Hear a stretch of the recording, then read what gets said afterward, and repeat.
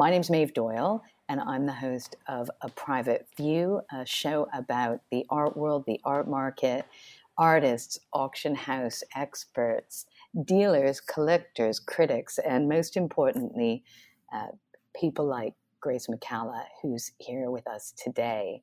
Grace, are you ready? Yeah, I'm ready. Hi, how are you? Hi, I'm good. How are you? I am really happy to be talking to you. You can't imagine the fact that we can all still connect and inspire each other and create a social glue through the art world means Yeah, more I to know. me. It's amazing. And it almost brings tears to my eyes. I can't I can't imagine what it's like for you. I had a series of questions, but since the conversation's gone in this direction, and I'm looking at how COVID-19 is impacting the places we go to see art, the places we go to buy art, and on a Mhm. fundamental level, how artists are making art, I I thought maybe I would talk to you right away about that. How is your art practice affected and the isolation affected, and how are you coping with this COVID crisis? I think it's obviously like it's not the greatest time in our life, but with it me in isolation, I'm quite used to it. So because obviously all artists are always isolated when they're working, and I think it's probably easiest for artists right now because it's like the most isolated job known to man. So I quite like it because it just gives me time to like reflect on my position in isolation. But I am like missing the small luxuries of life, like like seeing my friends and stuff. But I'm very used to it because I work on my own every day. So I can imagine that artists have a way of teaching people how to set up a schedule and a structure. But yeah. let me just go back to the beginning. Grace Hmm. McCalla was born in London. She studied fine art, 3D animation, best known for her brave, bold use of color, vibrant illustrations, and paintings to me that look like a combination of past old masters and, well, actually a combination of three things. Also, I always think of the super flat style of Murakami and then animation.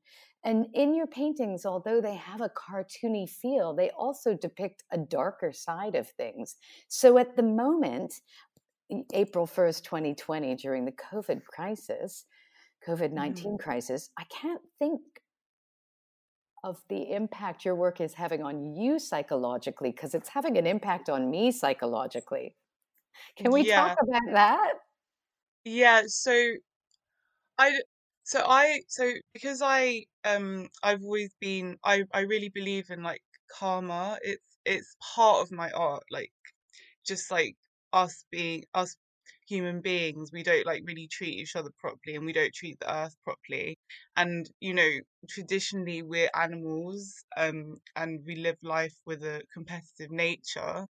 And I understand like everyone wants the best for themselves and their family and wants to feel good, which is like is quite understandable. But like people just do the wrong things and to succeed, and in turn like I feel just like everyone has to suffer, which is a massive indicator of karma. And I'm like relating this pandemic that's going on right now as like, because obviously I research a lot of like human consumption in my work. It's just flawed human consumption which has affected our society nowadays. Does that make sense? More than you could ever imagine. It makes sense more. I live in the center of London. I live in Shepherd Market, which is just off of Curzon Street in Mayfair. And this, the streets have never been this clean before. And Yeah, I'm close to exactly. Green Park, and the birds have never been happier. And it's hard to look at the silver lining, but the parks seem to be benefiting from all of this, which 100%. I feel is alarming. Like, it's yeah, like the world is it's healing.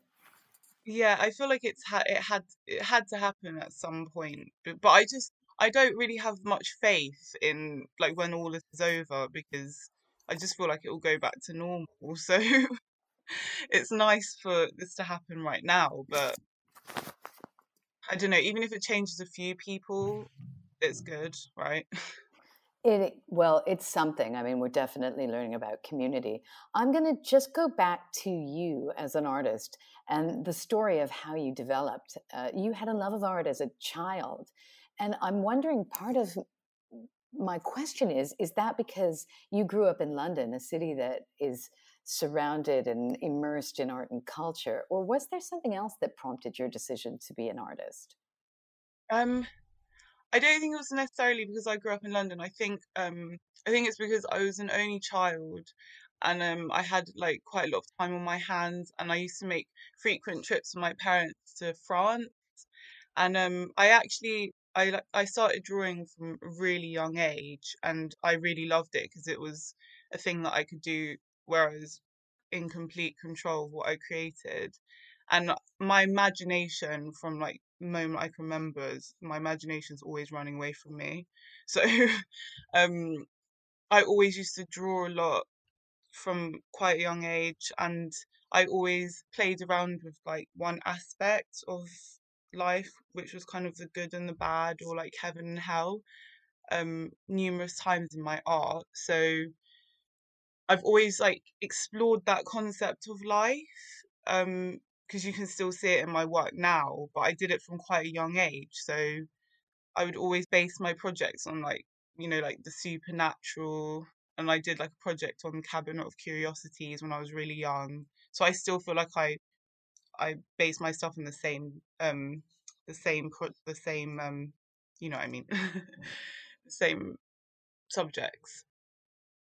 Yeah, I do know what you mean, Grace. I think your work draws upon existing imagery as source material. You can tell that you spent a lot of time looking at work. I see old masters like Van Eyck or Bosch, and they're all from the 15th and 14th century. Things like the Garden of Eden. But then I also see, as I said earlier, Murakami and animation. Uh, can you keep going through that a bit? I know some of your work has a complete references and maybe even appropriated images from the old masters. Yeah.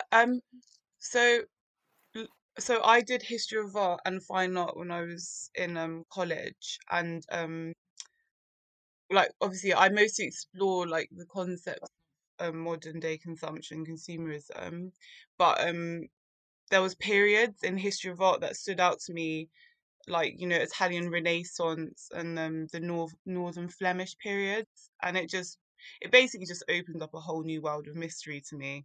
And like just to understand all the religious and non-religious ideologies and symbolic paintings and scenes that went into the artist's work. And so many of the artists also did like versions of the Lamentation and the Crucifixion of Christ. I feel like everyone like knows those scenes. um are you like familiar with them? Yeah, I'm Catholic, Oh, Irish okay. Catholic. Yeah, And like Judgment Day I, and I, I stuff. dream about them, Graceland. They come up in Oh, my, really? yeah. That's amazing. That's amazing though. That's actually oh, I wish I dreamt about them. I think that um people will tell me if they grew up Catholic, they'll tell me, "Oh no, I'm not Catholic. My parents were, and I grew up like that." But I'm like, I challenge you on that. If that imagery didn't stick in your head and doesn't influence you that's now, you've had more therapy than I have because I can't yeah, get no, away from that's it. amazing though. I wish I had images like that. But I know what you mean. yeah, exactly. And so I when I was younger, I thought those types of paintings in that era were just like so powerful to me. And they just, I don't know, these kind of brought on a type of emotion at quite a young age, and I just like learned about all the symbolism in all the paintings and all the cathedrals, and I just kind of wanted my work to do the same, but obviously in my style and like what stories I'm trying to tell. So But I Grace, really can like. I stop you there for a minute? Are you saying Hmm. that you felt emotion by looking at the paintings, that you sort of connected with something in the artwork that was outside of Yeah, yourself?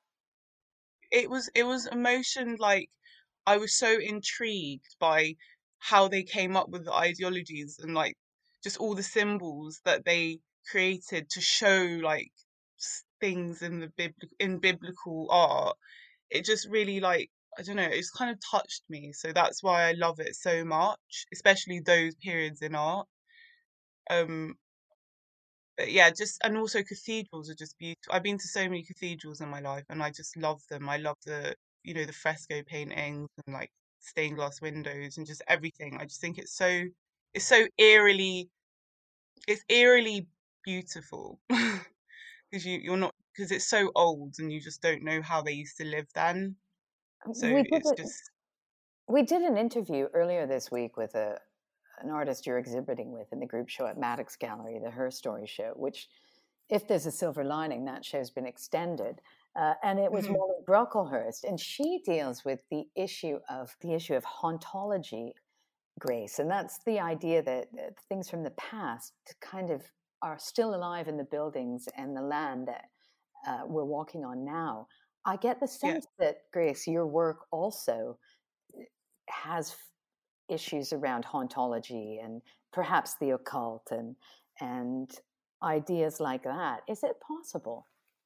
Yeah, 100%. I love you know, supernatural and ghosts because it's all linked into, I feel like it's all linked into religion and, you know, just like old tales of things. And but it's just, it's, I just find it so interesting because, you know, nowadays we're so completely distracted by social media and stuff. We No one really comes up with these ideas about life, and you know, I don't know. I feel like just social media's taken over, so people don't really spend time because obviously, in like in those years, they had a lot of time to think and create because there wasn't social media. So I don't know. I just love I the agree with story. you. And I think that's one of the things that's happening now. People have time, and that idea of imagining, like, talk about finding your inner child. As long as everyone's Hmm. safe and healthy, this period in time is offering us the chance to reconnect with what it was we used to do before we commuted for 2 hours on trains that were crowded, to offices, to sit on computers at desks, to do work that we could, Hmm. this whole calling in to eat food that's prepared in a everything seems to be stopped. And we can kind of go, what were we doing? We didn't need to Yeah, do all of exactly. that. Yeah, 100%. It's just, I don't know. I just feel like just traditionally that type of art just really inspires me, and I have artists that inspire me that are, you know, alive today, and they're like contemporary and modern art, Well, but they talk just, about them. Who are they? Because I have ideas. so Who inspires you? Who do you like? What work do you so like that people will know? I do really like Murakami, like you mentioned, because I just love the color and, you know, the flat style. I also really like Cause as well because these two artists are quite similar to me, as in like the flat color with the black lines and stuff. So I just, I kind of like idolize them just because they're known all around the world, and it's more about that than like their actual art. Like people just see if like they see their work and they just love it. It's so colorful and like engaging.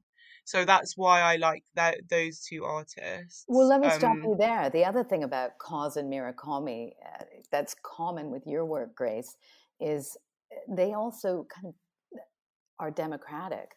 My Mhm, mom or dad or someone who doesn't look at and isn't educated in art can find as much pleasure in Cause and Murakami and Graceland's work as mhm. they can in as an academic can. There's just no uh, you don't have to come to it armed with a BFA in painting to understand what you're talking about in your work. And I think if art is a social glue, then the Murakamis, the Causes, the Gracelands of this world create a social glue that connects us as a society. Do you feel Yeah, the same exactly. way?